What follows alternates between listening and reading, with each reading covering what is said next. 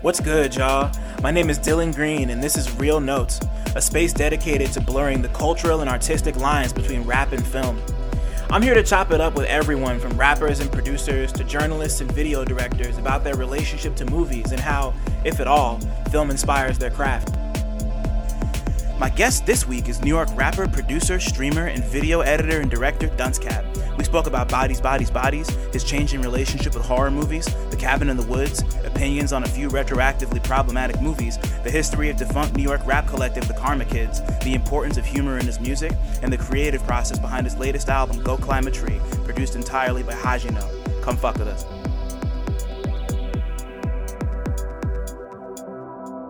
I mean, like, before I do the drop, we might as well just talk about it now since we're recording. Like, streaming is something that I've always been really intrigued by, and a lot of my friends do it, and I really enjoy it when they do it. But I don't have the kind of setup or the kind of space where I could feasibly make that happen and not have it just be like, look at how messy my room is. Like, I don't even have enough space to have like I mean, like, I guess I do. Like, the chair I'm sitting in, I could probably set this up in a nice enough way and get like a blackout curtain to have something cool like in the middle of one the night. plant. That's all. Yeah.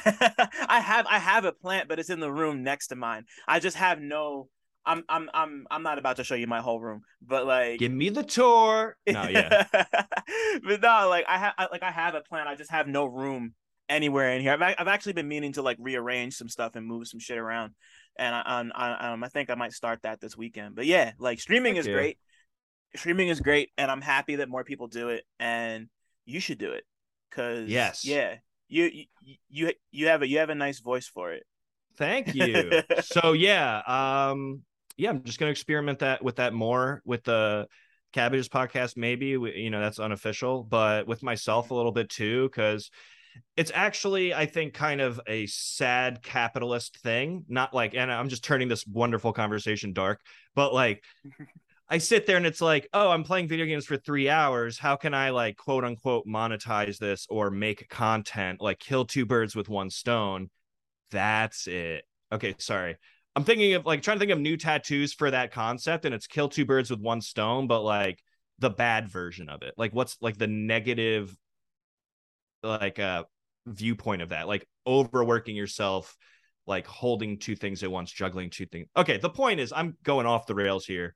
Streaming's cool, and when I'm just like playing video games and like not doing anything, it's like somehow interacting and like, quote, putting something out there when it's something I just enjoy and don't have to think about it.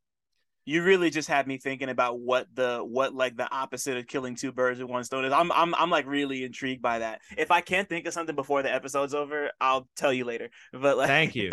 Yeah, I'm trying to get a new tattoo. Like, I'm not very impulsive for tattoos, and I'm trying to not change that, but like, it's been about time. Like, there's some rooms, like some spots I'm trying to fill up. So, but I feel you. Now I'm curious. When was the last time you got a tattoo? I got one, actually. I just said, like, I'm not that impulsive about it, but I was trying to do the opposite and be more impulsive, because I have like all the tattoos I have. To answer your question, it was this year, maybe a couple months ago, 2022. But yeah, like, I've never got a stick and poke. A friend has never stick and poked me. Those are two things I want. I want some dumb tattoos on my thighs. And I've never got a Friday the 13th thing, and I've never got at the time, I never got something off of a flash sheet. And that's what my most recent one was. It was just like something off a flash sheet. Mine too. That's crazy. I got mine There on you go. Halloween last year. It's a Gengar. Where is he? Oh, hell yeah. Gengar Yeah. rules. Yeah, Gengar might be my favorite Pokemon. That isn't Gengar gang. Ho-Oh. Maybe. I don't know. But but yo, let me this is already so great. Let me do this drop, and then we're just gonna Please do. We're just gonna do everything. But what's cracking, everybody? Welcome back to Real Notes. It's been a hectic last week and a half, but we're back. I'm drinking a smoothie. Duncecap. Oh wow, I already introduced you earlier than I usually do. That's all right. We're just talking about streaming and bullshit, and it's a Friday afternoon. Everyone's burnt out and ready to not be thinking about work. But That's true. my name is Dylan Green, Cinema Sci. I'd say I got a lot of names and I do a lot of shit. And this man who's with me today also has a lot of names and does a lot of shit, and I mean like a ton. You know, like you're It's a nice. rapper, you're a producer, you're a video director, you stream, Yeah. you think about tattoos Yeah, that's like pretty my often. main thing. I'm known for thinking about tattoos. It's like that guy just never comes up with an idea, but he's thinking about it. I respect that. But yeah, my name's Mike or Duncecap. Do all the things you just said. Thanks for having Uh-huh. me. Bro. Excited, fan, and this is gonna be fun. Love Same movies. here. Same here, bro. I'm happy you're here. Like I was rocking with the Karma Kids when y'all were really up there, like doing your Thank thing. you. So like, yeah, like I've been getting it's nostalgic recently. It's like we played so many shows and we were just kind of like out here. I don't know, just being rambunctious. right. And now y'all are like still out here, but just like on your own. Like, yeah, yeah, yeah. Like especially you and 11. Like, shout out to 11. I haven't seen or heard from him in a while, but I hope he's doing all right. Yeah. Yeah, I know he's out in Jersey living his life, and I think he's doing well. I just saw him post online about I think he got one of those Donda players. Like I think Mm, his work got one or something, so he was able to like mess with it. Uh, and then Googie's out there as well. I think they're crashing together, or I know they are living together. But hell yeah. they're doing their thing. I'm still hitting Googie up about doing some stuff on a new project, and And he was and they were both on your last project too. Go climb the yes. tree. Yeah. Yes, yes. Yeah, I love working with people that, I already have a rapport with. It's really nice to kind of just have like those returning characters and then like have the new guests and stuff. But then Right. Head Trip's out in Portland, making music, doing his stuff, and Samurai Banana is in Brooklyn. And I do the podcast with him and I play video games with him because he's my friend. And he is making some new music, releasing it, but I don't want to speak too much about that either. I'll let him do that. Hey. Absolutely. Well, yeah, yeah. Just like quick shout out to the Karma Kids because y'all really did your thing. And I still have one of your CDs around here. I think it's in my CD stack over there, but I'm not gonna go dig for it. But That's all yeah. right. I got a whole thing of CDs in my car. Everything you say, I'm gonna have like a really slow anecdote that takes up all the time. All right, keep Nah, going. I'm man. sorry. Nah, you're straight. Thank you for being here, Mike Duncecap. I appreciate you. But I'm gonna ask you the first question I ask everybody who comes on here. What was the last movie or TV show you had a strong opinion about? You saw that you had a Okay. strong opinion about. Okay. So I feel like I have really strong. All right. All right. I just saw Bodies, Bodies, Bodies. Okay, finally, somebody wants to fucking talk about this movie. Tell me how you felt about it. Okay. So I thought it was a good movie, but I don't really okay. So Bodies, Bodies, Bodies, who those who don't know, it's like a murder mystery kind of deal, like kind of like Scream, kind of like a slasher flick. We got teens in the house. Except, the years go on, so teens are from a different generation now. And like that, the zeitgeist of Gen Z, whoa, Gen Zeitgeist, or there's something there with the Z's. Yeah, totally. Um, yeah, I guess that just kind of reflects in the story a little bit about like people pointing fingers at each other and suspicions and stuff. Um, and I don't know if I want to spoil the whole movie. I thought it was kind of like it suggested. I don't know if this is spoiling it, so I won't reveal all my cards here. But like, I thought it suggested something that was kind of interesting-ish, but like also kind of like nothing. It's like at the end of the day, it's still like a slasher horror movie, a who done it. There's a twist, or is there a twist? No, like whatever. Like Mm-hmm. it's been done forever, before films, and I still think it's very entertaining. I think it's a very well done one of those. I think Pete Davidson played a very convincing like douchebag. Uh, for whatever. I'll leave it at that. And I liked all the characters. I thought all the characters were really nicely written and fleshed out. Um, a cameo from a comedian at one point, Connor O'Malley. Oh Um, yeah, okay. I was wondering who that was. I know who you're yeah, talking about now. yeah, that guy. He's really wild. I like his YouTube content and stuff. And that's my body's opinion. I guess like the controversial hot take on a lot of things I have is like things that have been hyped up that I slap a big like that's fine sticker on, you know? Yeah.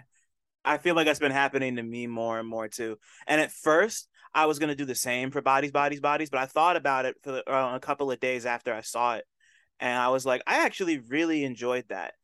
And like it mostly like my big issue was that oh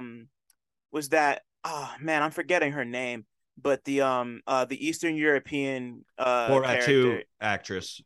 Right, right. Oh, that's her. That's her, yeah. Wow. Okay. Yeah. No, I really liked her. Yeah, Because she did really well. she was amazing in Borat too.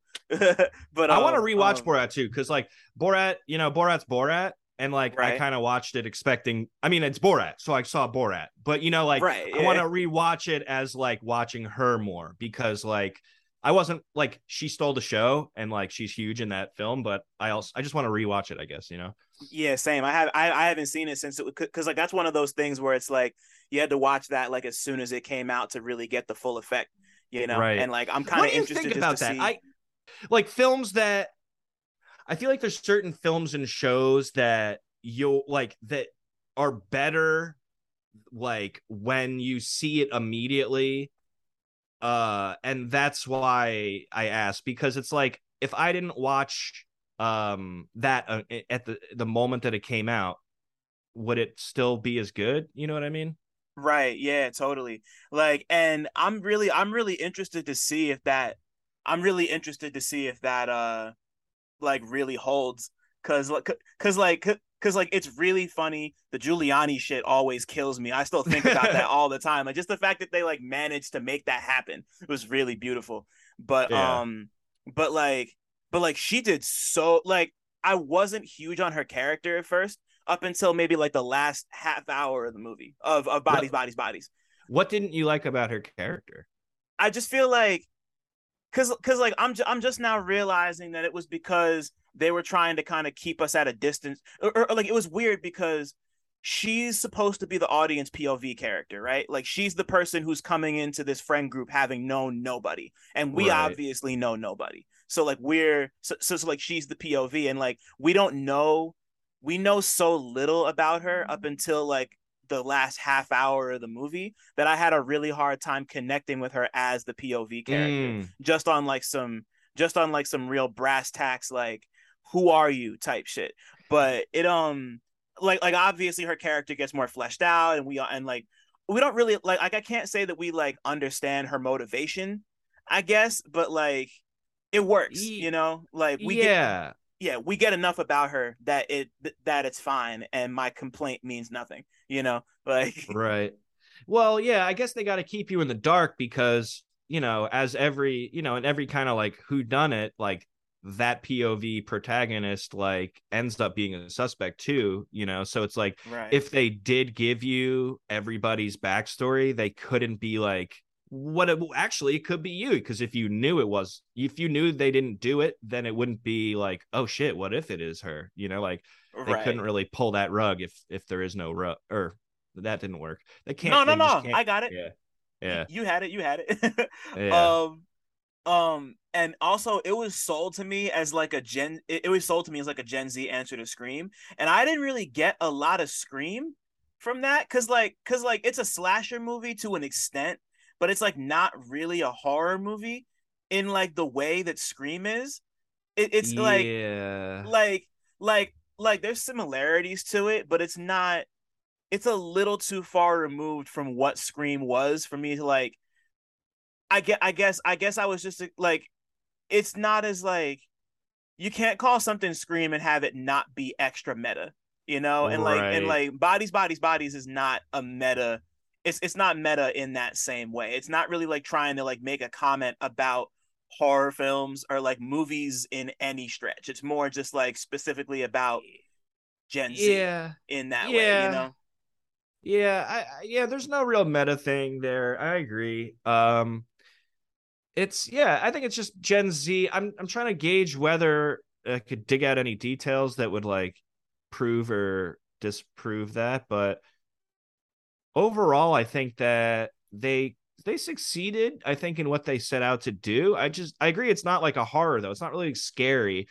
Um, and speaking of horror, I think horror is super interesting. Like, do you watch a lot of horror, or I have do. you and stuff? I love horror movies, yeah.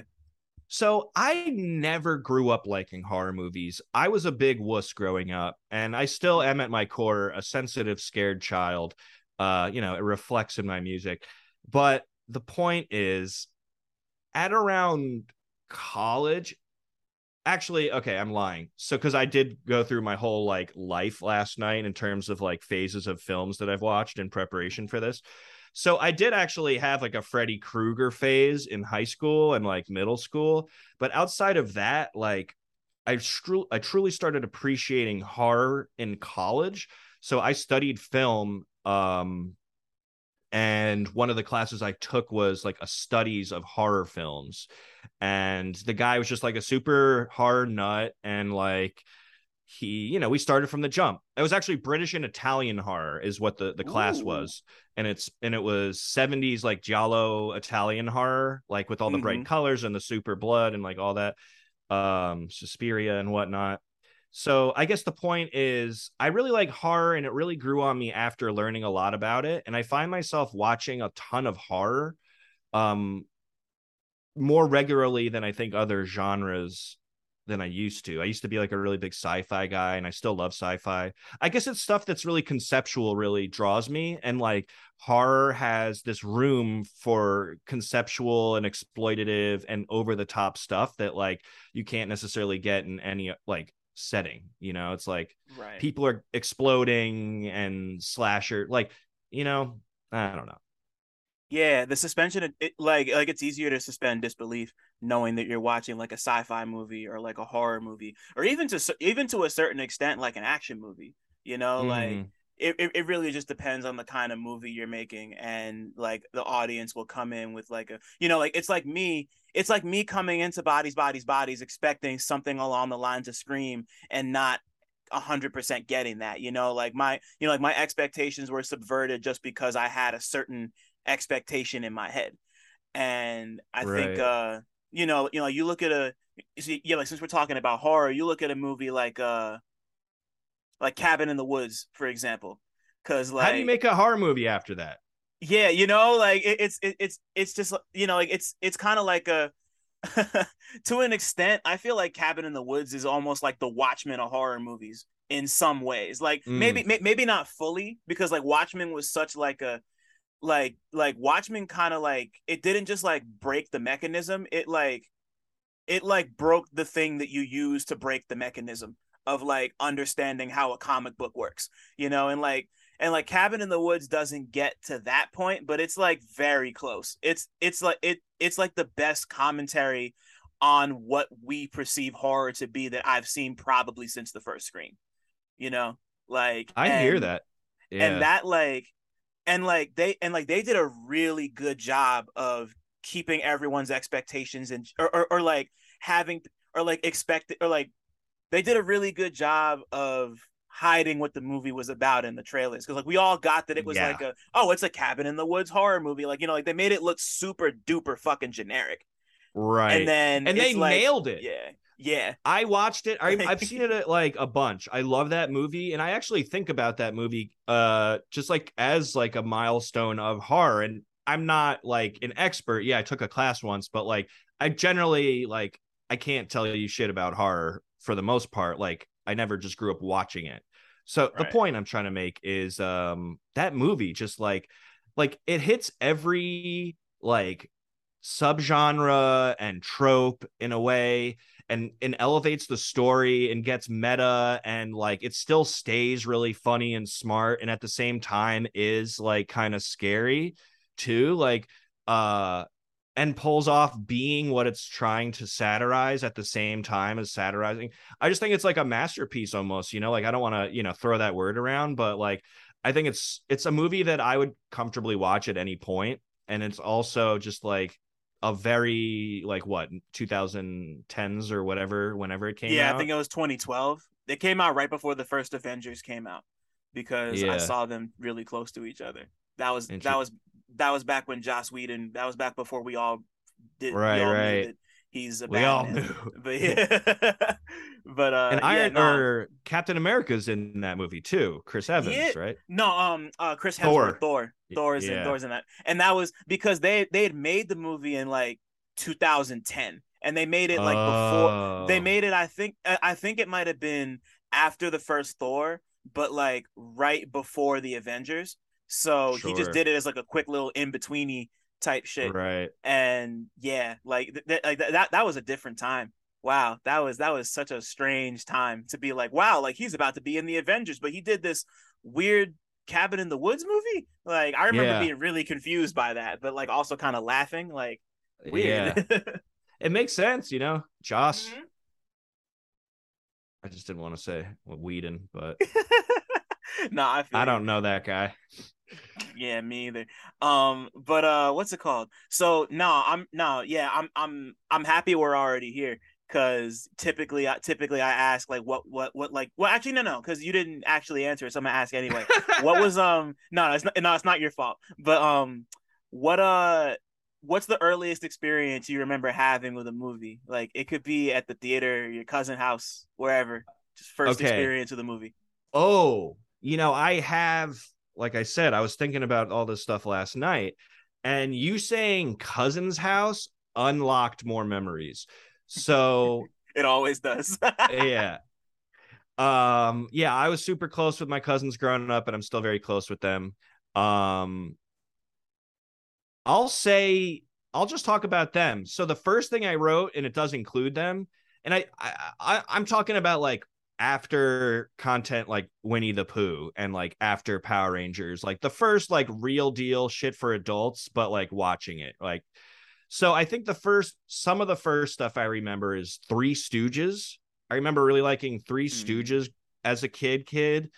Um and then my cousins were really into James Bond and like Indiana Jones.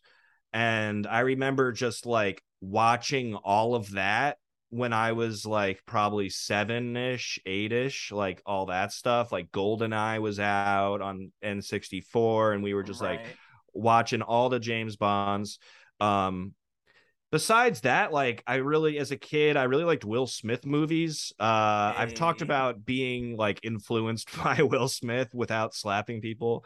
Um, yeah, so like Men in Black and like Fresh Prince the show. Not there's no Fresh Prince movie, but Jim Carrey stuff too, like him being a crazy goofball. And I think that's kind of where my energy was at growing up.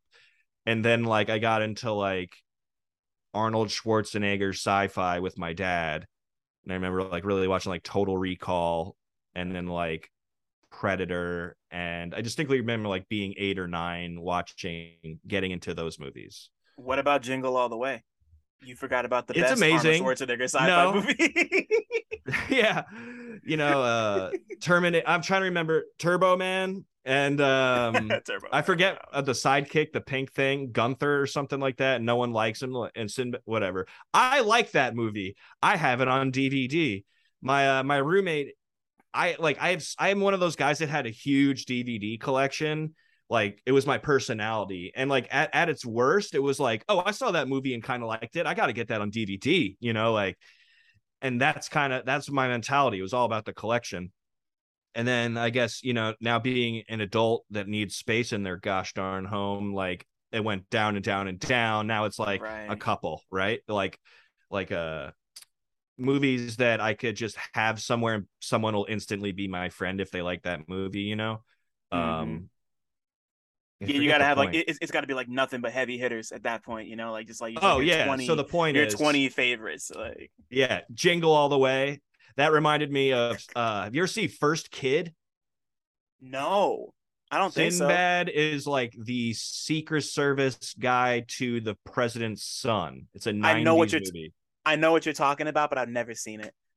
I've always Yeah. wanted to. That's the crazy part, but I've never I seen it. can't guarantee you're gonna, love it now. But I love it because I was a kid, like, and I could like quote every scene. Right. But just tying Sinbad back into the mix. Three Ninjas Kick Back. That's another a fantastic one. I never really watched any of the others, just the second Three Ninjas movie. But yeah, I think I've only seen the first Three Ninjas movie, but I know they made like what they made like 3 or 4 of them, maybe 5 yeah. or something like that. At a certain point I stopped because I think they had like a different cast every movie of kids. So like I liked the kids I saw in the second one, but those weren't the kids in the first one nor the third one. So I was like, I don't care. Like, I know the third one, they went to like a theme park with Hulk Hogan, and that came out like when the other ones came out before that was even on my radar. Three Ninjas Kick Right. Back, they go to Japan, they're playing baseball in Japan, and that one rules, and that's the one I saw. That's hard. Yeah. That's hard.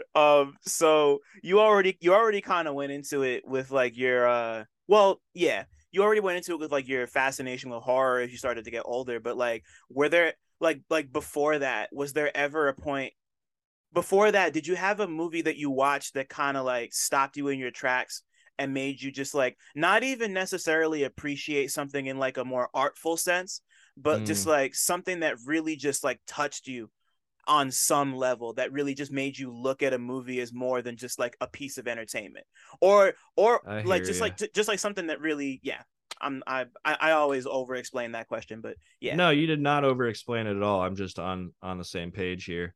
So the first movie that came to my mind, I like don't want to say it because it's like looking back, it's so problematic, was The Professional with because it's Yeah, like what such a like a pedo movie, like yeah, a little bit. It's but I great, was but it 12 when I really was is. watching it, so like it Yeah. was different. I don't know, just like the music, the vibe was like French, like it's French guy made it, Luc Besson. So like Yeah. very problematic movie, but I love that we're going off the strength that French people are inherently problematic. no That's problem with French people at nah, all. man. Shout out to y'all. Mask. Shout out to French people. Shout out to Masked Mask. Actually, Maxime. He's I met him through Tumblr in like 2011. From sharing my music, and he's done all, or not all, but like a lot of illustrations, mostly all of them for my cover art. And he's French. We only know each other through the internet. So like Hey, shirt shout out. designs and like Go Climb a Tree, he drew like the illustrations on it, and then like Rapping is for Idiots, he illustrated. And anyway, French people, The Professional. Yeah, like I think that movie, it sucks, that it just sucks like how gross that movie is, but I guess I thought the action was cool, and like I thought it was cool that a little girl was like an assassin. Mm-hmm.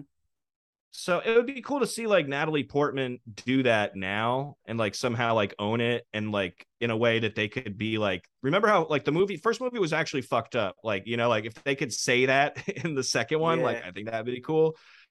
And like maybe not have Luc Besson direct it and have like like a woman maybe direct it, like That Natalie Portman direct it.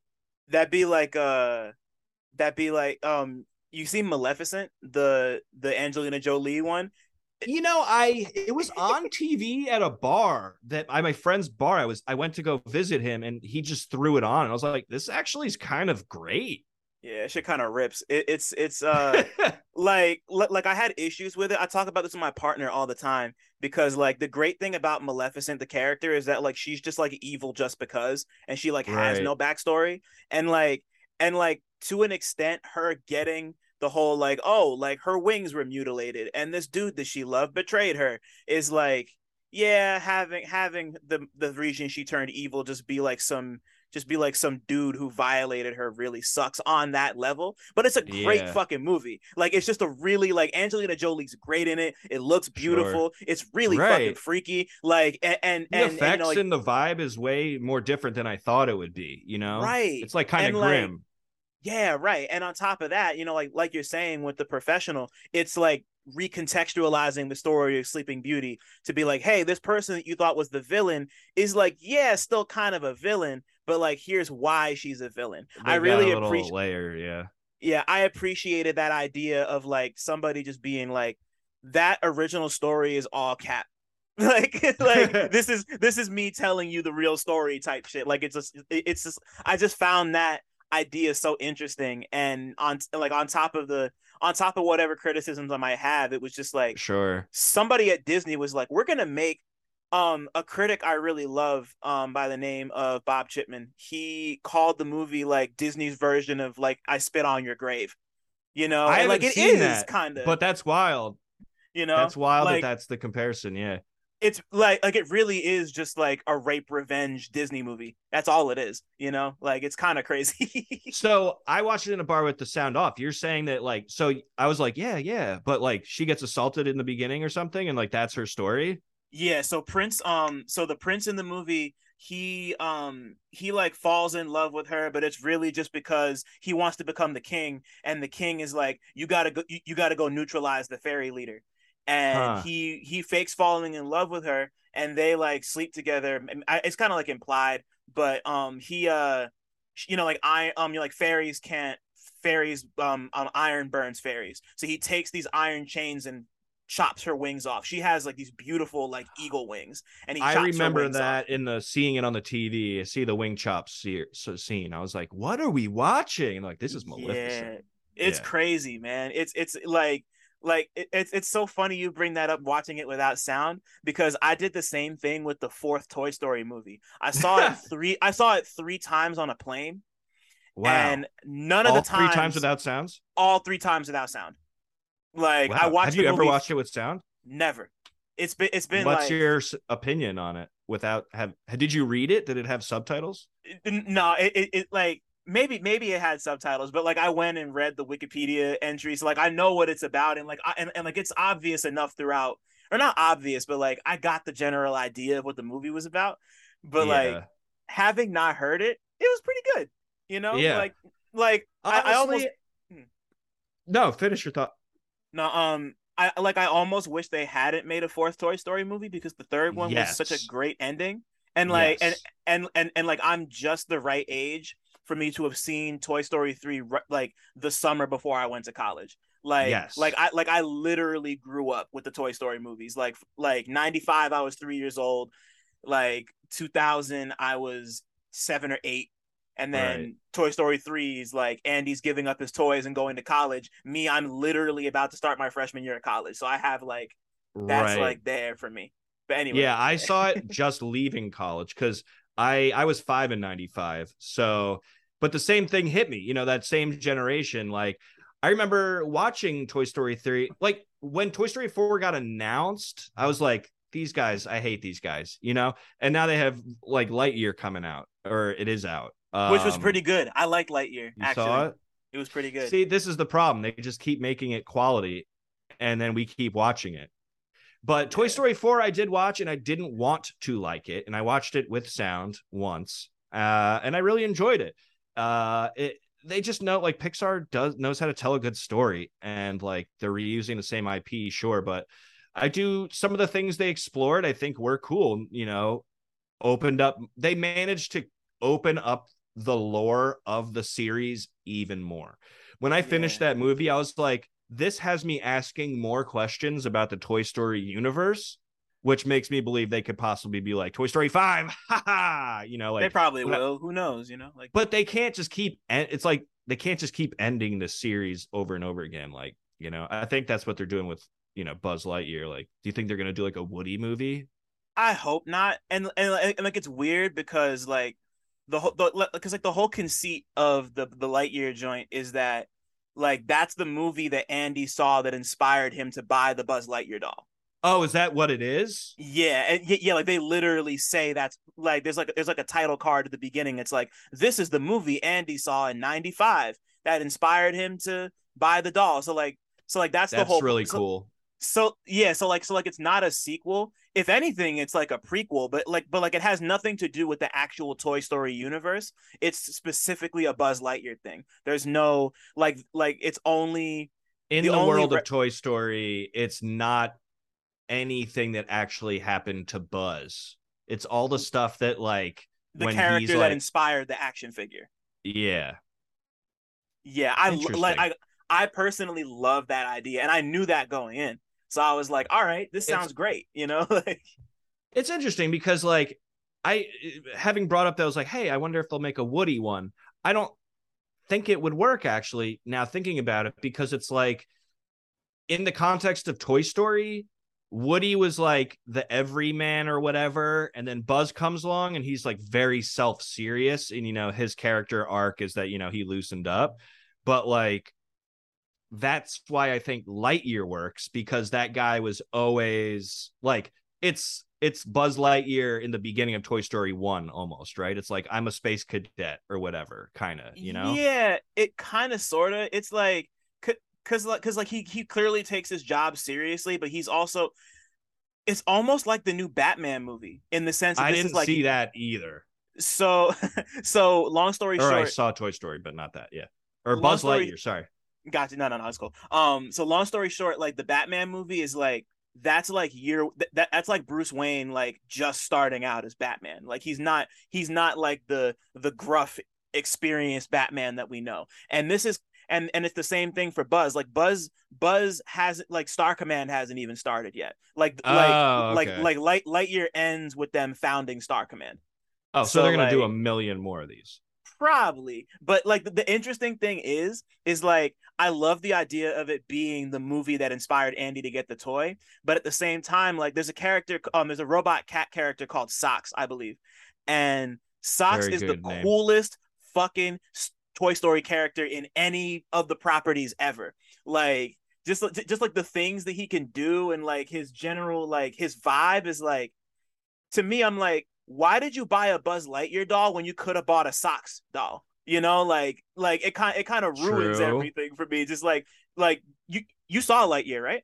No. Okay. So yeah, like I've seen the Socks is just trailer. I know there's a cute cat and like stuff happens. Like it has some kind of powers or something. Or it's a yeah, robot, like right? it's like a robot that helps him. I'm not gonna explain the whole movie, but yeah, so like Spoilers, spoilers. so fucking Socks is just like the coolest it's the coolest anything Toy Story related ever. And like, if that was really the truth, Socks would have been in all these fucking movies. That's all I'm trying to say. Right. Like Yeah, just like his yeah. personality and just like the stuff that he can do is like, why not? What? Like, it just makes me mad that Socks wasn't in these movies. You If know? Socks, maybe they'll make like a cut, like when this, like in the '90s, Lucas put out the Star Wars movies Yeah, again with like extra scenes and shit. Like they'll add the yeah. Socks cut of all the Toy Story movies. We need We the just Socks get cut.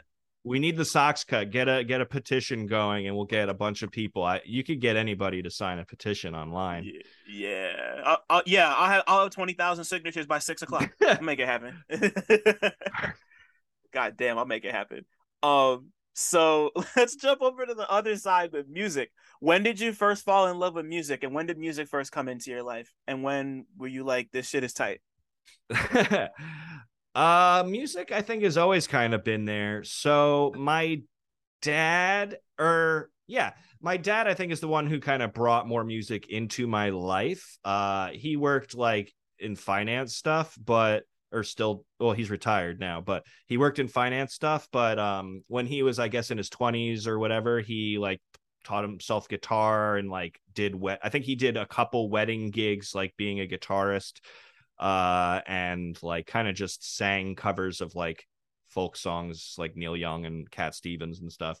So growing up, he would like play guitar to us, and we had a piano in the house, and he would kind of play the piano, or my sister kind of had lessons with piano. I never had lessons with piano, which ironically now I take lessons for piano. I had them today actually. Oh wow. uh yeah, I'm trying to get better. Well, that's why you go. But um yeah, so that's kind of where like just music in general came from, but like in terms of actual like artists and who I listened to growing up, um I remember being like around 8 in the same deal where like the first like adult music that I listened to that was like for adults um was Simon and Garfunkel's greatest hits and Seals and Crofts greatest hits. Wow. And I just kind of remember like coming like boop, like coming online and hearing those songs, not coming online but like riding in the car and just being like, oh, I like this song, like having requests for music, and it was like from those song or sound or CDs. um but my first cassette, it my own cassette was, I had Big Willie Style. I had the soundtrack to The Sixth Man. Wow. The Arnold movie? Uh Oh no, no, no, that's The my fault. Sixth Day. Right, I'm The thinking of the Sixth Man sixth. is a Wayans Brothers comedy about Right, no, I remember basketball now. ghosts. I Basketball remember Ghost now. Brothers. Um What a movie. Still love that movie. Another one on DVD. Um that I have stored away. So yeah, it was the Six Man soundtrack and a Space Jam soundtrack. And I guess that's maybe where some of the hip hop came into my head, maybe, and started to put down some roots. Um, I remember my mom actually took away the 6 Day soundtrack because she listened to it. I don't know what's on that soundtrack. I'd have to go back. I only remember Deeper Than Blood, which is a song. It's like an R&B song. It's like deeper, deeper than blood. Anyway, my first CDs were Weird Al, the TV album, which was a Oh, compilation of songs he did that were just TV related, and then Willennium. wow, you're the only other person on planet Earth I've heard talk about Millennium. I had that on I could CD talk too. about Willennium. Oh Unfortunately, I my could talk a lot man, about Willennium. what an album. Um, yeah. So since no one, I've never had this rapport with any human except for ones online. Anyway, yeah, I like back in my early teen days, I would write, like I started writing music, like, and posting them on a Will Smith forum, which is so embarrassing. No shit. Yeah. It was JJFP, JazzyJeffFreshPrince.com. And That's like so there was a whole community of like people who made rap music, and that's where I would share my lyrics, and then that's where I first shared anything I recorded ever. wow. And people would give me feedback and like encouragement and stuff. I got in like written out rap battles there. Like they had them. Yeah. Anyway, that was some of the music I listened to. And then I'm trying to think if there was any like poignant thing after those like initial CDs I remember had. But that's Damn. where it popped off with music. That's And then I think beautiful. like, yeah, middle school and stuff, it was like leaning more into, I guess that's where I started leaning more into hip hop and I started rapping, because I remember having guitar lessons in 6th grade. And I remember writing, like, I was always writing a lot, like just diary entries or creative stories as a kid, or eventually poetry when I guess I got to middle school. And I was writing like 16 bars, and I was like, wait, this is 16 bars, like, and like I was trying to like play it with a piano or a guitar. And then that's when I kind of just like made the switch to trying to like write hip hop music, or started writing hip hop music. Damn. So from there, so like once you started writing and you did it more and you grew into it and you were obviously listening to more stuff, what like when was the time when you were like, when did you first make a song and think like, I can actually do this? This isn't just something that's like a hobby. Like, I'm gonna go do this. Like, when did I decide to like keep on, like, take it seriously and keep on going? Yeah. I don't know. Um, I feel like it was just, I don't know if there was a switch that flipped. If anything, it was like that moment, where I Okay. was like, oh, I'm going to make hip hop music actually, because that seems to make more sense for me. Like, there was that moment. And then ever since then, like, luckily enough, like my dad was very supportive. He got me like a very cheap microphone. And then like just like made sure I had like a software to record, which was like a free Fruity Loops until we purchased it. Yeah. And yeah, I started making beats early high school, and like I guess by sophomore year I had like a self-produced, self-recorded album, which is so bad, so bad. But And this is before Generally Sad Songs. this is, yes, Generally Awesome. Sad Songs was like, I guess the with the Karma Kids, that was like, I guess 2011-ish is when I released the last thing that cannot be found online anymore. Like there's a whole Mm-hmm. lineage of like, I used to go by concept, like for one album when I was in high school, that I guess we just talked about that one, but like I went by Mike Petro for like from like 2015 to like 2011-ish, and Generally Sad Songs was the first project that I was Duncecap as. Um, but I've been doing it forever, but just only as Duncecap for I guess 11 years now. Right. And before before we move on with that, because I want to because I want to know why you chose Dunce Cat, but I gotta ask because we're gonna transition over, like, as you were kind of growing up and just kind of taking in all this inspiration from music and film and all this other shit. Was there ever a period of time where where you had a conscious realization of like music and film being interconnected in some way? Like it could be something as simple as like you appreciating how a song like influenced the soundtrack for a movie or some shit. You know, I it doesn't have I to be exactly that, but wait. So I have something in mind. It's like kind of just like appreciating music in movies a little bit. That's kind of what yeah, you're looking for. that's cool. So Yeah. like when I was making skits and stuff in high school and little short movies in high school and college, I would usually just pick a song I like and make it the background and then like edit, you know. And I think that, and watching movies like the famous Goodfellas scene with the freezer and they're playing what is it, Gimme Shelter or whatever the other Rolling Stones song, and Yeah.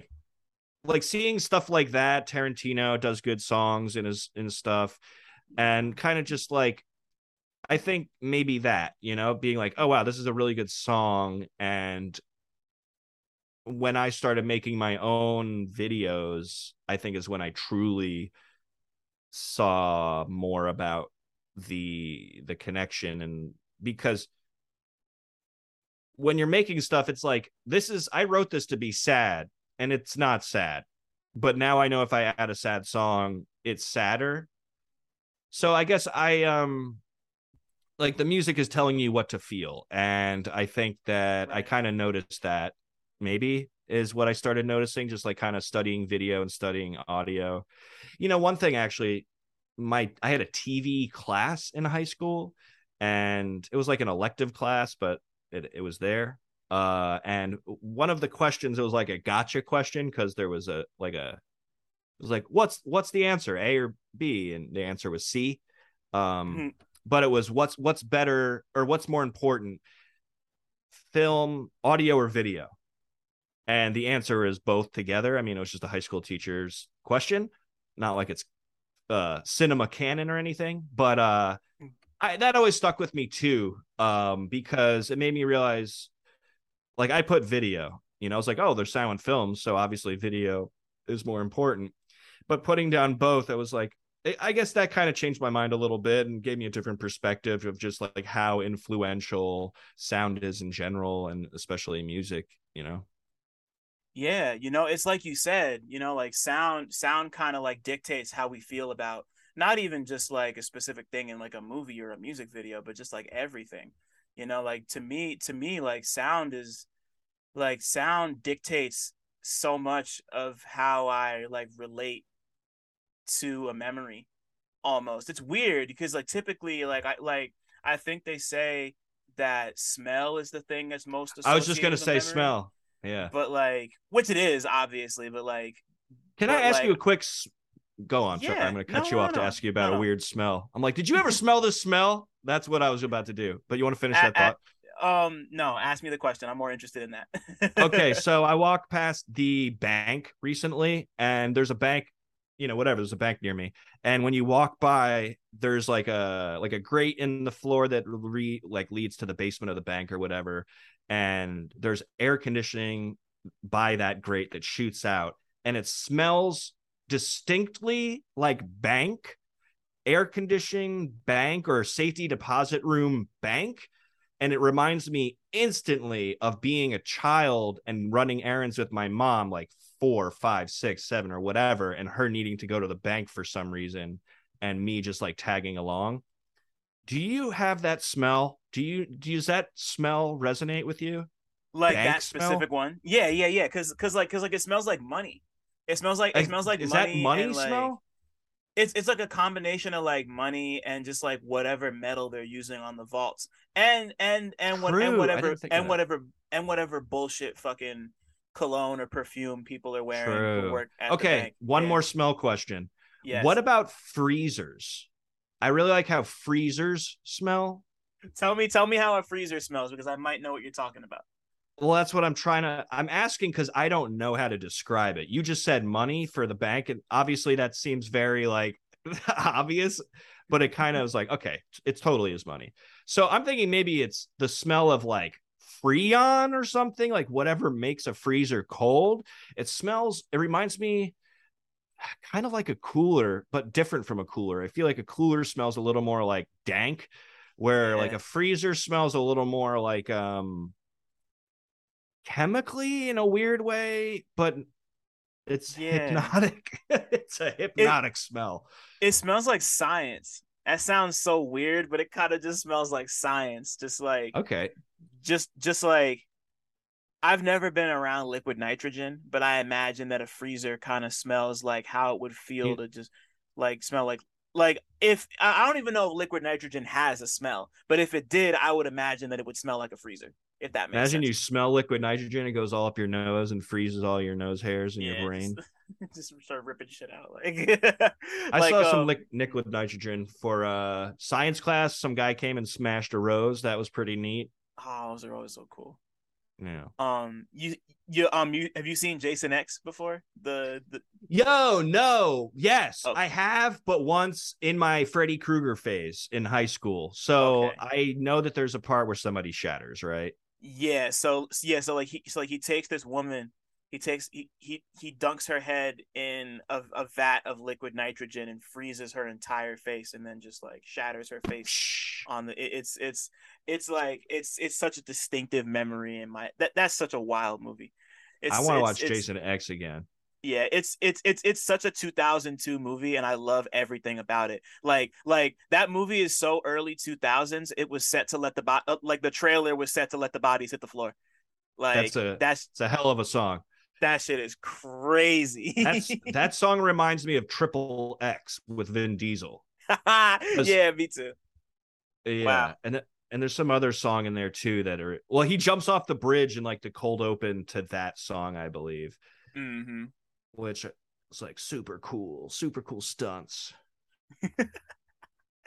God damn. He was Or Ong Bak. I know I completely just flipped to not talking about Triple wow. X, but Hey, I that's guess cool.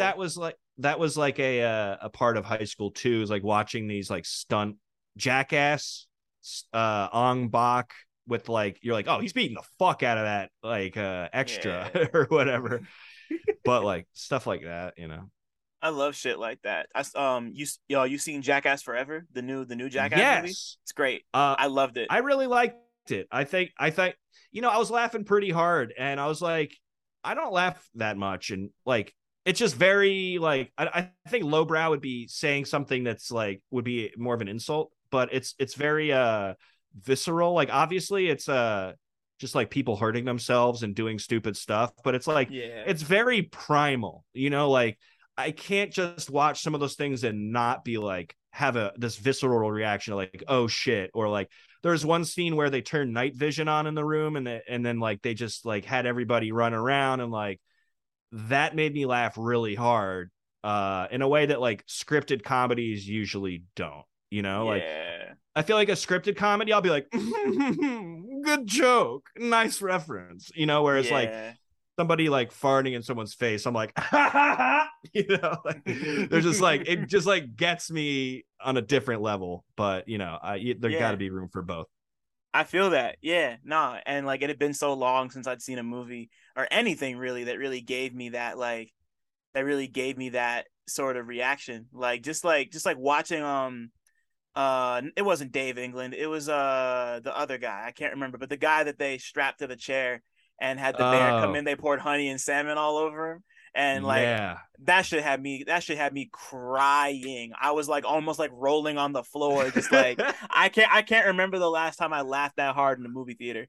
Like and like I laugh all the time. So like I'm Yeah. very like it's just a very like Some that people are that like yeah. really against Jackass and stuff. Like they're just like really not about it, which I get. It's like gross, and like I guess Yeah, some people really don't like watching people get hurt, which understandable. It's not like I want to watch people get hurt and I seek it out, but it right, doesn't. Slapstick makes me laugh. I watched The Three Stooges growing up, so right, like yeah, like it's already just like a part of your DNA in that way. I like Jackass to me is actually insane. Like not literally, well, whatever, maybe, but the point how influential to just culture it Yeah, was. I feel like it some people like get it and like we're like, wow, like this is pre-YouTube and like this is all YouTube is. And like people say that like kind of lightly, but if you think about that, like YouTube, like it's like I guess what I'm trying to say is like it's so ingrained in like fail videos. Like people know uh-huh, what that is, like or just I don't know, like hype houses, like people making content. Like that was like it's not the same thing, but it's like a bunch of friends hanging out making crazy videos. Like I don't know. I yeah, find it so fascinating, and I was like an impressionable youth around that age, and like made dumb videos, and like yeah. I And was they have the also disclaimer at the beginning of every episode and the beginning of every movie, like, and it only made you want to do it more. Like, yeah, oh yeah. Did you ever do yeah. any like stuff like that? I thought no, You're like no. uh, no, I like nothing that crazy. It would just be some shit like try some crazy hot sauce or like Right. or like Bernie one Bot's time. beans. Right, like one time, like me and my friends, we made ice cream because like someone got an ice cream maker for some reason, and like we Nice. just like made ice cream with like the worst possible shit in it, just like peppercorns and capers and That like kind of sounds like awesome. Well, not delicious, but like kind of. we fed it to somebody and they fucking hated it and they had no. It's mostly because they had no idea what was in it, but Right. like They're like, oh, is this it was vanilla? Oh no, this is it, capers and peppercorn. it was I forget what else we put in it, but it was crazy, bro. Um, but yeah, like that's just so. It's like it was them in backyard wrestling. Before that, it was I like did that that. too. Yeah. I never did it, but I saw people do it, and I played they made a backyard wrestling. They made two backyard wrestling Games. games for the PS2, and those So were great. yeah. Those Like were I great. never was like hardcore. Like when I say I feel like there's like a backyard wrestling TM like whole vibe of people like hurting each other with like glass and shit. Like that wasn't Right. me. They I tried just to like jumped on the trampoline and practiced moves with my cousin, but uh also liked wrestling games though. they tried to turn that shit into and one or We like gotta bring and one NWO or back, some shit. Yeah. or the AFL, right? The American Football League or whatever, right? Yeah. Or the is the XFL still a thing? XFL. That's I what know I was trying to say, and I said AFL. I know Vince McMahon was trying to bring it back, but he's in the doghouse right now. So yeah. Right. It's so weird that he's even a real human. I don't know. He just Yeah. seems like such a character meme. Like, I guess he is, but he's like also actually an asshole, you He know? feels like he was put together in a lab, bro. I was watching old clips of him when John Cena put the rap album out, and Oh like my there's just like God. and there's just like the one where he just like looks at him and just like yells the N word and just leaves, and he's just I like, "Keep it up, saw my that. nigga!" Like, he's like jumps out his throat, and like It's like, Booker how, T is in the yeah. room, and like Booker T is just like staring at him like, shit is crazy. Wrestling is crazy. Like, I like it's just always super interesting. I almost called it the Super Bowl. I watched the WrestleMania with like some people who are still into wrestling this past year, and like it's wild, man. It's just like Yeah. it's such a spectacle, and like it's performance art. It's like pretty Yeah. gnarly. It's just fun. Like I don't know. I just like I'm not huge into wrestling. I got a lot of homies who are, but like it's just fun. Yeah. It's just fun. Like I just feel fun watching it. Yeah. It's just like they're trying to like rile you up or just like amp you up. Like that's all they want to Hmm. do. Like, and just watch some crazy stuff. I don't know. It's pretty great. Yeah, I like that a lot. Um, I read somebody's meme that was like, wrestling is just drag for dudes. And I was like, maybe. I mean, Like, yeah, no, or like I straight would, dudes. I mean, like, or yeah, I would whatever. buy I'm that. digging a hole Yeah, here, but no, I feel you. It's like it's like that, and it's like theater. It's just like theater, yeah. it's just like going to the opera or going to a drag show. Like Yeah. I went to this really incredible drag wrestling show called Tasselmania, That and sounds incredible. it was great, son. It was like Was that in the I had city? it was in the city. Yeah, it was in oh, I forget. It was at forget the name of the place. I gotta ask Desiree later. But like we went on a whim because like Des really wanted to go. My partner wanted to go see Tasselmania. Like, you want to go see this? I was like, yes, let's go, Yes. please. Like we did it, and it was Tasselmania was awesome. Whoever, if anybody who runs that is listening, do that again because that was great. Do that again, please. I'm gonna go see it. I'm gonna keep you posted on it. Hell Um, yeah. so like obviously like you get older and you start really like leaning into making music for real, and you put out Generally Sad Songs, which I believe is the first and only project you put out before the Karma Kids kicked off. Is that right, or am I fucking that up? That is correct. So Okay. yeah, I made that album up not with them at all. Like Right. no one, well, actually Head was on the long, but and Samurai Banana did cuts for that same song, Social Drinker. But aside from those two, that song, like everything was recorded and kind of wrote and whatever outside of us all hanging out.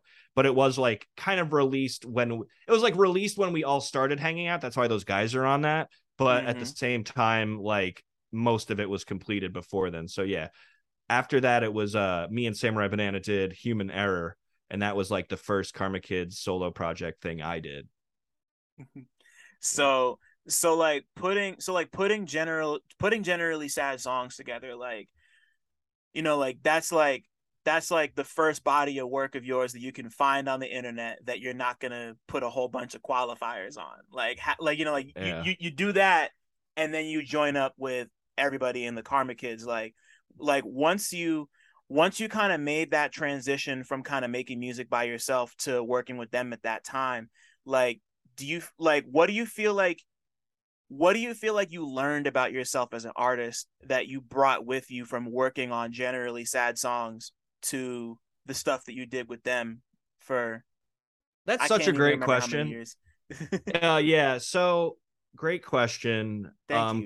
Because I learned a lot. And so how many years Karma Kids? I'd say roughly from, well, that's kind of a loaded question.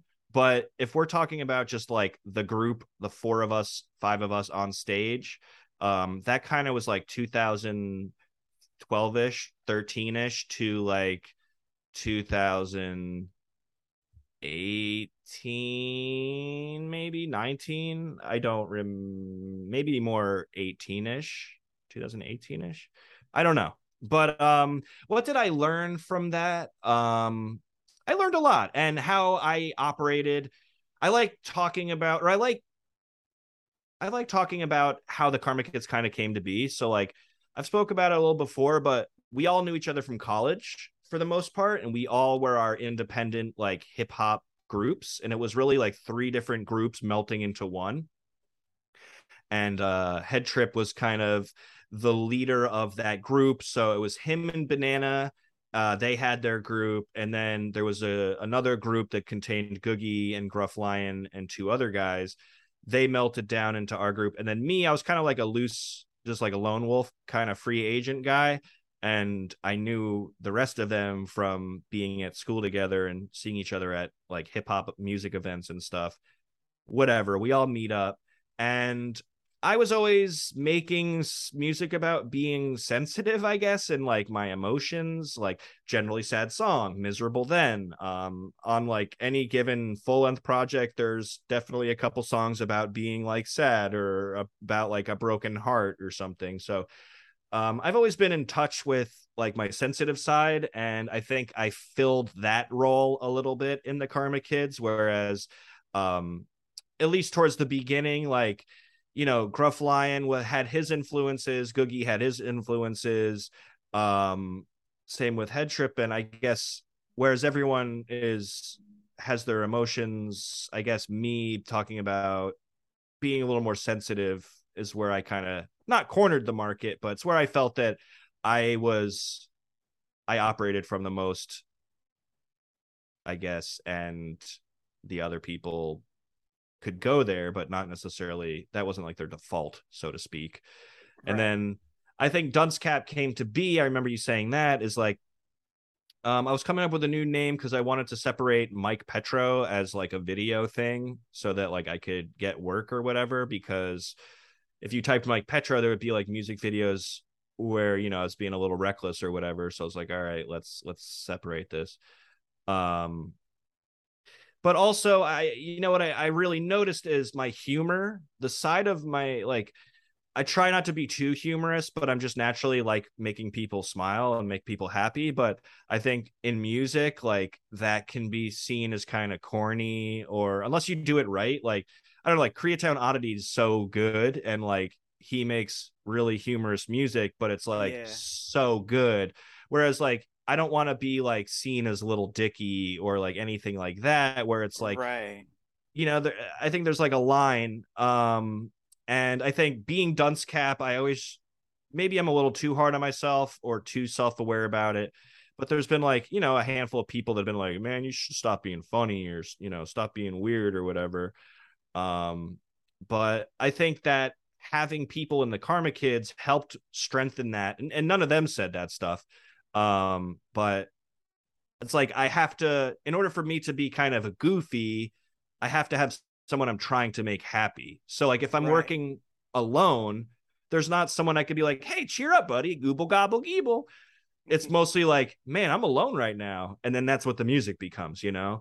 Or like, I'm alone right now is song one. Then song two is like, I made an omelet today. It's like, Yeah. so it's like that's where I get a little off the cuff and alone, because it becomes more kind of I'm looking not reclusive, but like that's just where I'm operating from. If I'm not hanging out with a bunch of people, I can't kind of talk about chilling with people and doing things, going out and like having these more extroverted hip hop song ideas, so to speak. So I think Right. that was brought out of me. And also being on stage, it was very intimidating for me at first because some of these people also had a rapport together.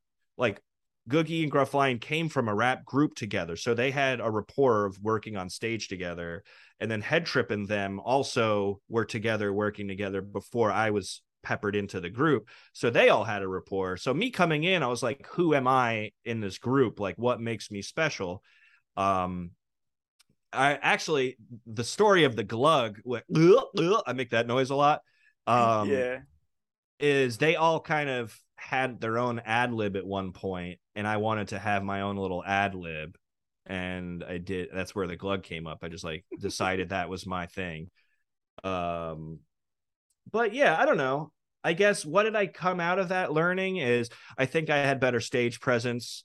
You have four guys on stage that are all trying to do the best that they can do. I think there's a lot of positive what's the word, competition, healthy competition on stage too, and I think that brought Yeah. out a lot of really great performances where it's like I can be the foil or a contrast to another person. Whereas again, if that's not on stage, I'm 100% me with nothing to work off of. It's a little easier. Like if I make a joke to the crowd, it's not like everyone is going to laugh. Whoops. If not everyone's going to laugh necessarily, or Right. I'm not going to get that instant, like, I know that was successful. I know how to operate from here because it's like bright on stage. But if I'm working on stage with three other guys and I say something funny and then Googie laughs, I'm like, oh, that was funny. And now like I could, it's a little more reaffirmation too on stage. Cause like, you're working with people and you have something to go off of. So I guess Right. I learned what works. Like if now I know a little bit better, I think I have a better stage presence from doing so many shows. I know how to like work a dead room a little better maybe, and like I don't know, project my voice and be confident. And then in terms of my music itself, I kind of, I developed a little more of, I've said a self-deprecating braggadocio, where it's like I realize that like bragging in hip hop, is something that happens a lot with everybody does it. Mm-hmm. And when you're not a confident person and you're coming from a lonely place, sometimes it's harder to brag. So I kind of found Definitely. like a loophole where like I would brag about how sad I was or like how stupid I was, So that's where kind of Duncecap, the name comes in, where it's like, oh, Duncecap is so dumb. He has left his fly open. Like, if I say that confidently, it's like a quirky, cool thing now. So I think like operating as Duncecap among the Karma Kids helped me hone that personality as well, where I was like, what am I gonna be like? What makes me special? Well, I could be kind of aloof or goofy, or I talk too much, or like I think if I just kind of like address those things and try to be what I am in real life, it'll come across better and more organic and more special. And I think I kind of learned that a little bit. And when I'm alone, it becomes I get too in my head sometimes and I don't release music, or it has to be really perfectly or not manicured, but like every detail and has to be ornamented. And Right. it kind of, I think working with other people, it's like just more natural and comes out like, oh, that was great, first take, cool, whereas like I'll do 100 takes by myself just because I don't know if it sounds good or it doesn't compare to the perfect recording I had in my brain, like, Right. Because you're your own toughest critic type shit. I totally get that. Yeah. yeah. That's such a that like I'm actually really happy you brought that up because of course like pretty soon after the Karma Kids dissolved, you started putting out another handful of projects, and one of those is Miserable Then, that was produced entirely by Elucid.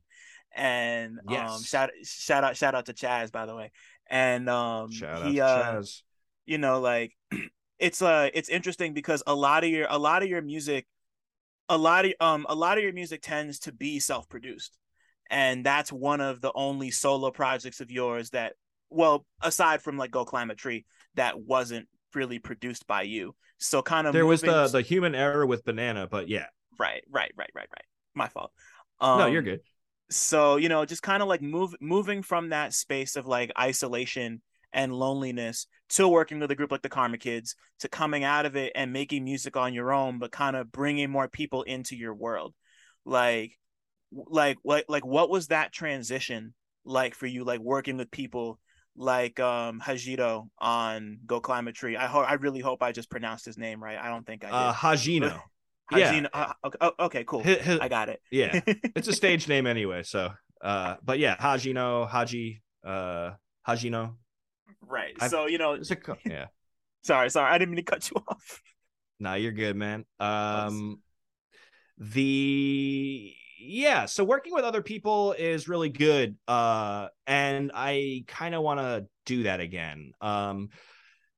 Like when I produce myself, it's kind of like what I was just saying. It's like when I make all my own beats, the same thing happens where like I'm currently working on a project that beats have been for a couple years just stagnant. Not that they're stagnant in, it's just that like, is this still good? Like, and granted I've been busy and it's like I've been on and off working on it, but mm-hmm. um when it's produced by someone else, I can not have to think about half of that song because it's like you're not double tasking. Like to take it back to video, like I do a lot of music videos and I'll direct them and I'll shoot them and I'll edit them. And when I'm directing Right. and shooting them, I'm a little bit less good at directing because I have to spend a little more time setting up the camera. and my shots might be, not as thought out as if I was only shooting it. So like I work with, camera people, and that's when I can solely focus on one thing is when I do better. So this is leading back to working with one producer versus my own production. Is I think that when I work with other people like Hajino or Samurai Banana, or a Lucid, I get, it's almost like I'm communicating with them. It's like their vibe, like the same way where it's like where I said before, it's like I have someone to kind of bounce off of a little bit. And it works that way with my writing too, where like Hajino, I met him through the internet. And I wrote to some of his music. I found his beats through originally Reddit, then SoundCloud. And then I was writing one day, reached out to Hajino, like, hey, can I use this beat? And then like, the rest is history. Right. Um, so with him, it's like when I write with him, I don't know. I feel really free to kind of just be myself and go where I want to go. With Banana, it's like I also feel free. He's one of my best friends, but I feel like I want to really make him happy, and I think that kind of pulls my music more towards a side of things that I know make him laugh, like on Human Error, there's like a song called Sniff about like smelling pets that hang out in the sun too long because their fur gets like a little dank. That's such a weird idea, like, and I don't think I would have wrote that song unless it was with Tim or Samurai Banana, because just I was in his apartment, his cat was there, and I smelled the cat and it smelled good, and he made the beat. So like very strange, but um when I'm alone, I think the difference is like I have some kind of expectation of this is like some grand song that must be elite status produced and elite status written, where I can take the back seat and focus 100% on being a writer when I don't have to produce the beat. Right, totally. And like there's also like I mean like I might just be speaking for myself here, but there's definitely a sense of like it's a lot of pressure to be all of yourself, to put all of yourself into like a piece of art that's just like all made by you. Because like you Mm-hmm. want it, because like you're saying, you want it to represent like even like even if it's completely unrealistic, it's just like, oh, this is like all of me. Like this Mm-hmm. is like all of me I'm giving you, and I want it to represent 100% of me, and like like that can just make things really complicated. So like I completely understand. Yeah. It's like, Like, so another thing is like, I think when I produce it, for some reason in my head, it is more of a statement. And it's like, I become a little more, maybe not more careful, but I'm extra careful about what I say sometimes. Um, Maybe that's true for all music I make, but I guess I never want to, like, I guess what I'm specifically thinking of is like I'm currently writing a song about sex, and it's like I never really talk about sex in my music, and maybe that's more of a personal thing, but well, I'm just trying to poke holes in my own story and not sharing it. But basically it's a Samurai Banana beat. My next project is mostly produced by myself, but then it has like a couple guest producers on it, and I think that is somewhere I want to operate for more in the future, because like there will be that inherent vibe that I create matched with my vocals. And I think that's something special for any artist to do. But at the same time, there's certain vibes that resonate with me that I cannot create in the same way. Like a Lucid's production, like I generally speaking, I don't think I'll ever be able to make something like he made, just because it's his voice and that resonates with me. And yeah. I don't think I'd ever make it the same way he would make it. So it's fun to connect with other people and find parts of you to put into this box and release. Yeah, totally. Like that's that's just, like you already said it before, just like being able to kind of fall back and focus on this one thing that means something to you, and like just like the difference that can make and how it comes out. And I feel like that goes double for your work as a director and just everything you do with video. And I realized that I'm a bad host because I didn't ask you about that way before. When did making videos start? like like when did you start? Because you mentioned that you had been making like skits in high school and all that stuff, Yeah. but like when did you like start directing? Like what was because like I'm really familiar with your obviously you've directed a bunch of videos for Akai Solo, Hmm. especially recently. I love the Nebula and Ocean Hue Hours videos, by the way. They're both so good. Thank you. Thank Yeah, you. you're very welcome. So like when did you first start directing video, and when did that become a thing that you wanted to pursue alongside music? Um, Music videos specifically came about like um probably 2011, 2012 ish. One of my good friends, AB Go Hard, um, he's on the West Coast now, but he was putting out tons of music. And that's where I started making officially music videos. But video in general, like skits and stuff, I've always had a fascination with taking video. Like have you ever seen a How To with John Wilson, or I even have actually, yeah. Through the Gift Shop, that movie? The It Banks, was the like Banksy one. the Banksy movie. Yeah. That Yeah, movie's actually yeah, really good. fantastic. If you haven't seen it, anybody out there, it's pretty much like How To with it's similar to How To with John. It's not similar to How To with John Wilson, but you'll whatever. A guy who's obsessed with taking video. They're both about that. That's all that's Right, similar.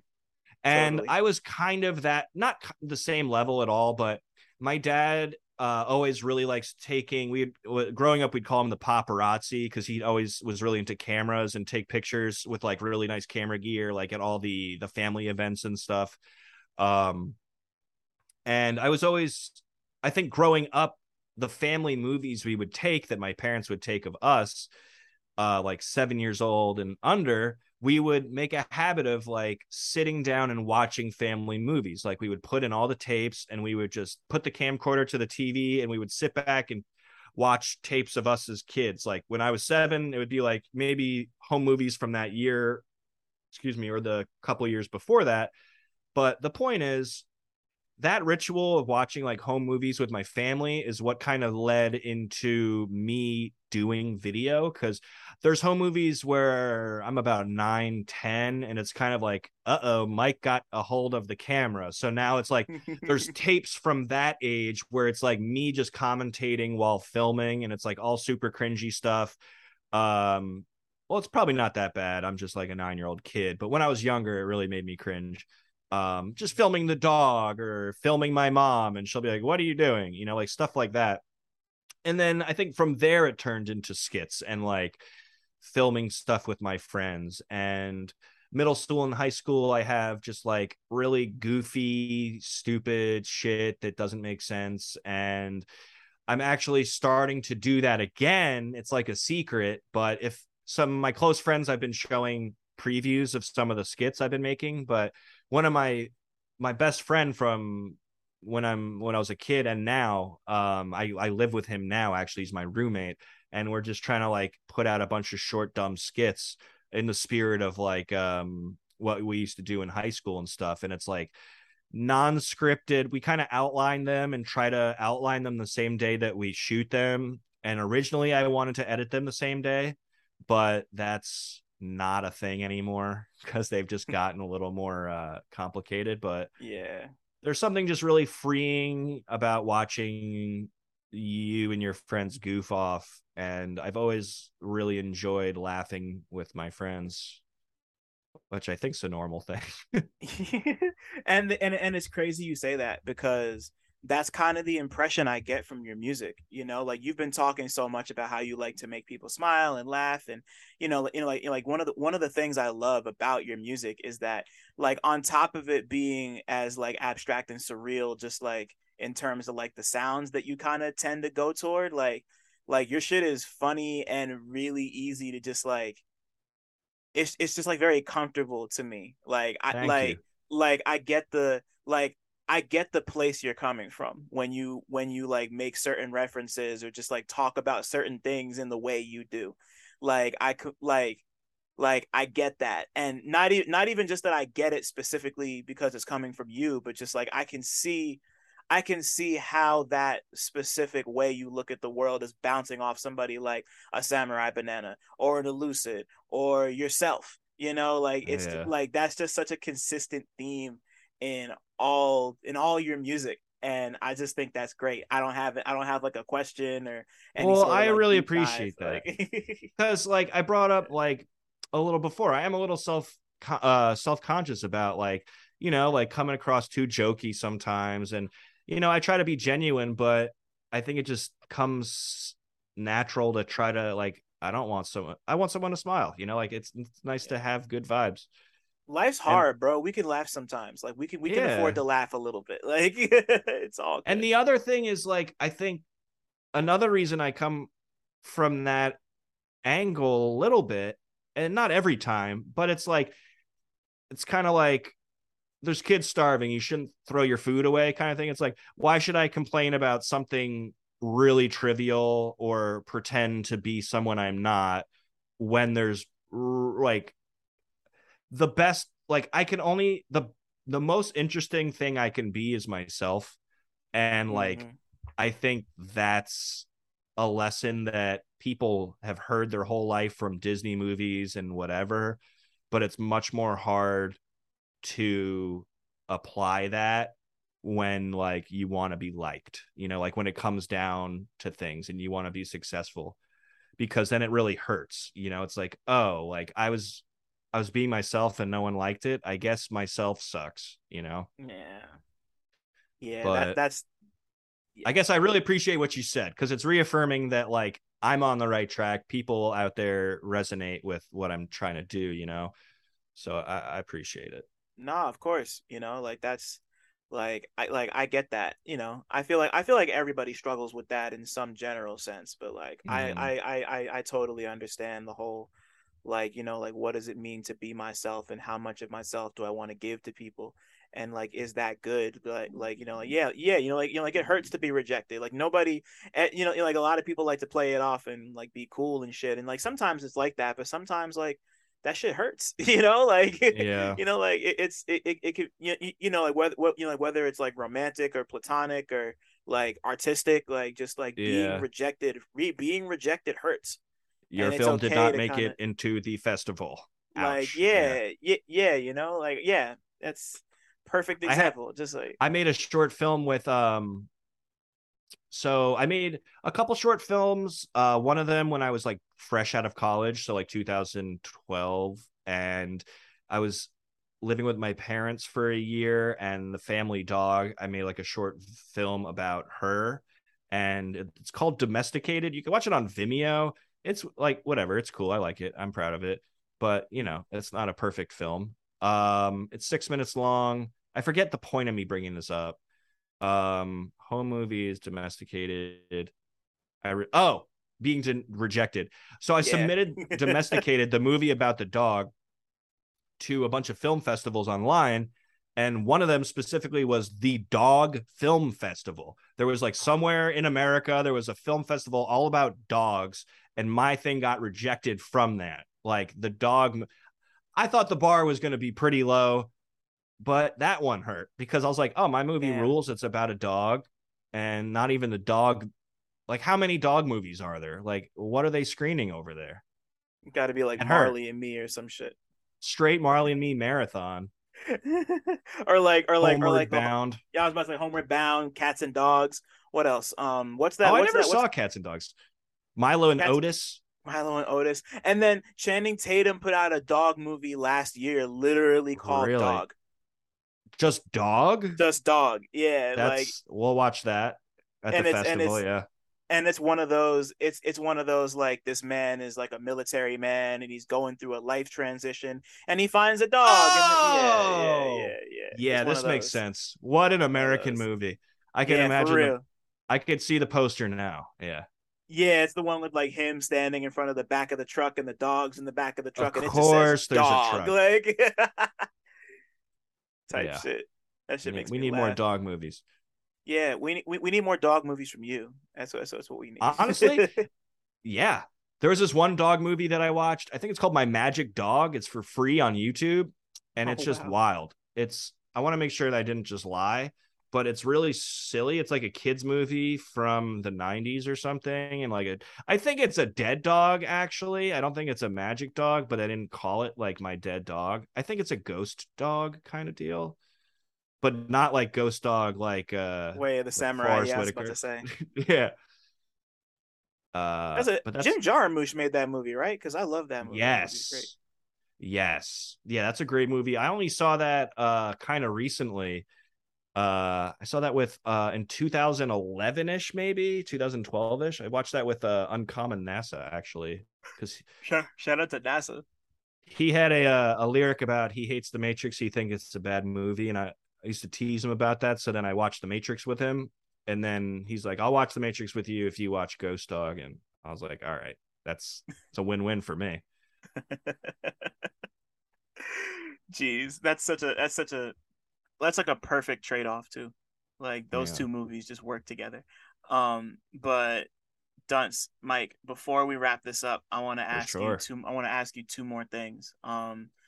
Like we talked about it a bunch, of course, but like you just like you do so many things. Like you rap, you produce, you direct, you edit, you do so many things, and these are obviously all different forms of art that like require different things, but also work on like similar like superficial levels. So like, do you ever, like do you compartmentalize the different forms of art that you make, or is there like a cultural exchange going on between like like Duncecap the writer, Duncecap the producer, Duncecap the director? Like, do you ever find like your do you just ever find like the different shit you make inspiring the way you might do you ever find like the way you direct a movie inspiring the way you rap a song, or like a beat influencing the way you like edit something? That's really interesting and a great question. I would say the first thing I thought of is editing music videos and producing beats, I think are linked. I was going to say intrinsically, but I didn't know if that was too big of a word. Mm-hmm. Um, the way that a lot of like DAWs work and like stretching out audio and looking at it, chopping it, dragging it around is very similar to how it works in a video editing program. It's just like not the main purpose of the video editing program. Mm-hmm. So the point is, I think that making beats on a computer and editing videos on a computer really connect with each other in a certain way. And it's different, but I think if it wasn't for making beats and rapping, my music videos, I think they'd be good still. But like, I think that there's an extra layer of comfortability and like, I was gonna say navigation, but I don't know.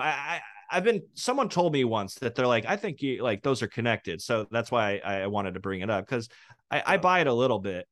But in terms of like, have I ever directed anything that made me want to rap differently or vice versa?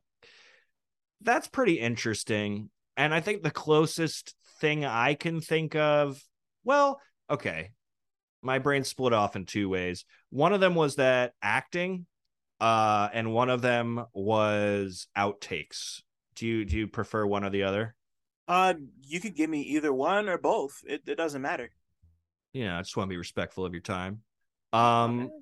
So outtakes, oh, that's short. Basically, I love outtakes on movies. When I had all those DVDs, I would watch like outtake reels, gag reels, blooper reels all the time. Same, same, same. And I think part of some of the other stuff we watched, like or talked about, like Jackass, or like that had that element into it, like everyone's laughing and fucking up and shit. I love that in songs. I think in certain rap songs when people are talking shit, um, it's like it's great. you know? And I think bloopers and behind the scenes of that, I try to catch for real organic shit. Like, I think it was kind of inspired by me feeling like imposter syndrome as a hip hop artist. It's like, how can I have a shit talking intro without trying to impersonate another human who did this before me? Like, um, Yeah. how can I be genuine? And as you know, I talk a lot. So I've asked Steel Tip Dove in the studio to start rolling early and keep whatever I say before the beat drops. And I'll have to, I don't always do that, but I did that for Resting Dunce Face.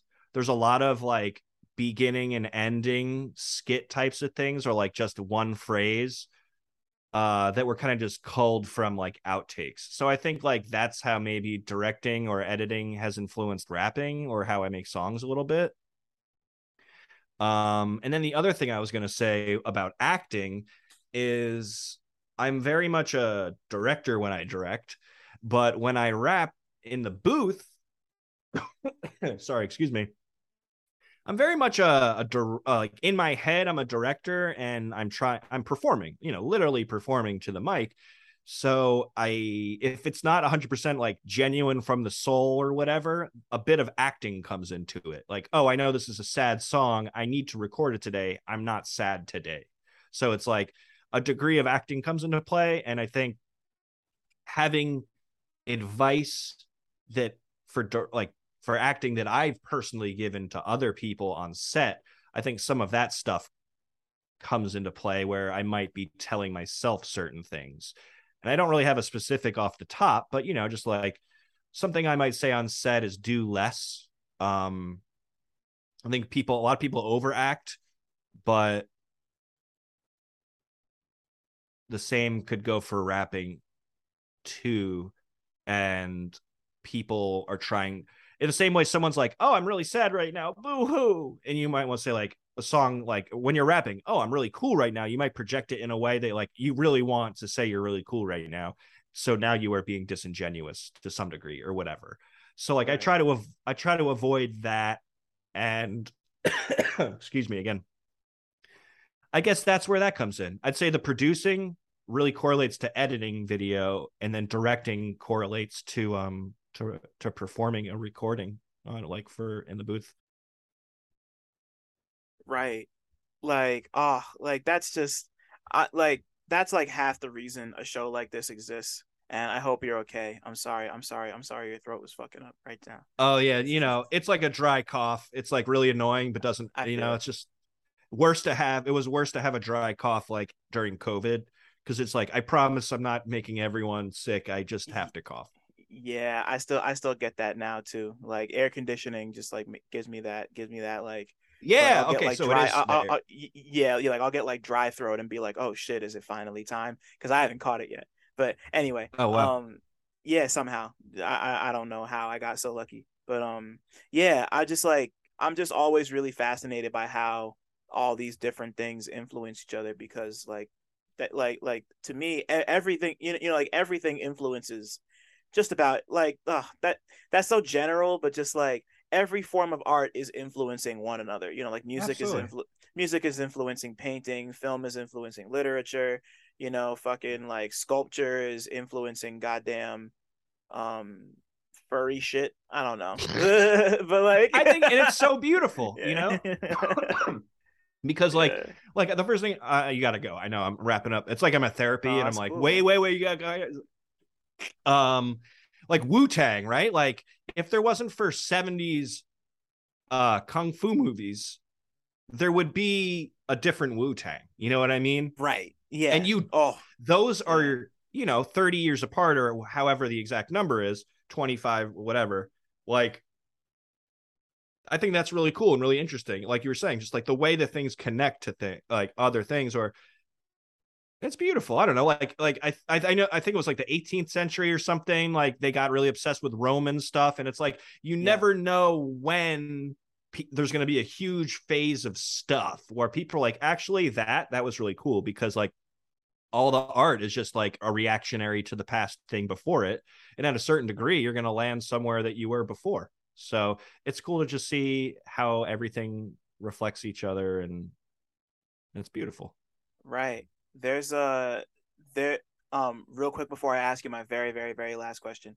Um now okay, now I'm gonna have to bring up a problematic movie by somebody who sucks. Sick. When I when I first saw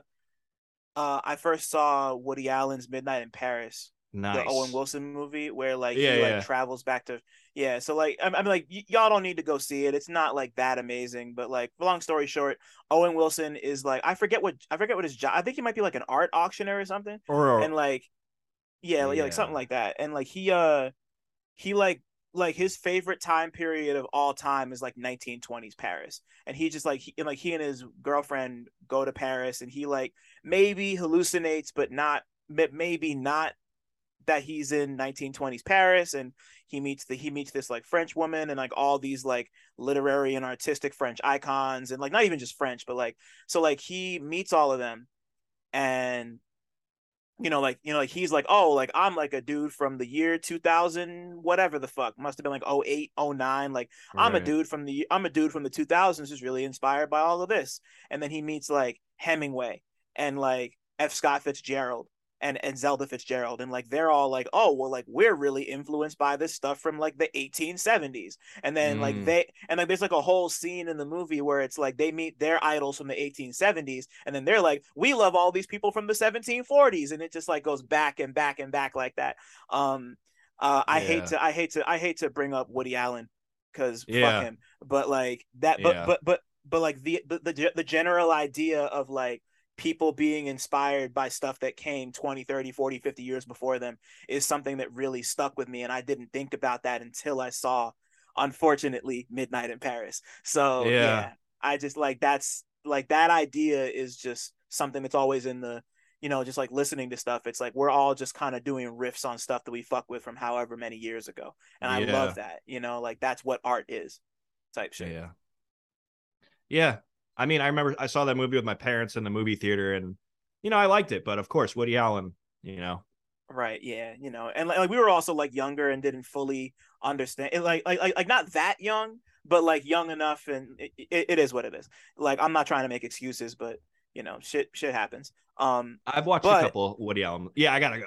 Or you no, gotta no, go. no, no, Go. no, no, no, no, no, no, no. Sorry. Um, yeah, I think I've seen like one other Woody Allen movie in my life, and I don't need I to see any unfortunately have others. seen a lot. Yeah, but I don't think that you need to see anymore.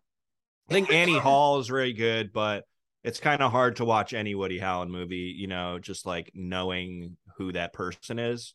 Like I Yeah. remember seeing someone I was like, before my parents were going to be like, oh yeah, he also like, sexually assaulted and married his daughter. Like they didn't, my mom was like, I don't like Woody Allen. But like, that's when I saw like Annie Hall and like Bananas and like Sleeper and stuff. And like, Yeah. but at the same time, like, that's, Yeah. you know, I the only other one of his movies I saw was it was like this anthology movie about sex. It's like how to succeed at sex without really trying or something like that. I saw it in college. And oh yeah, yeah. yeah, that was pretty funny. But yeah, like I just, I just my life is no better or worse because I haven't seen Match Point with fucking Scarlett You Johansson. don't you don't need Like to see that. I'm If not you're tripping. gonna go out of your way to watch Woody Allen movies, like watch early Woody Allen. Right. Because he was like super zany weird, and like the movie you saw was like in that period. But then like pretty much like after Annie Hall and stuff, like was when his problematic, my rule in my head now is as soon as like he was problematic in real life is when I stop watching. I feel you. Yeah. That's my rule that I could live with. Yeah, that's how I am with music, and yeah, that's how I am with like artists too. Like just like stuff that I loved, like like I'm not gonna give up the stuff that happened before I realized they were a fucking monster. So I get Mm-hmm. that. Yeah. And my very, very, very last question for you is if your life was a movie, Wow. Duncecap, what would your life be about? What would the movie Wow. be about? Sorry, my fault. If your life was a movie, what would it be about? There we go. So, like, wouldn't it be about my life?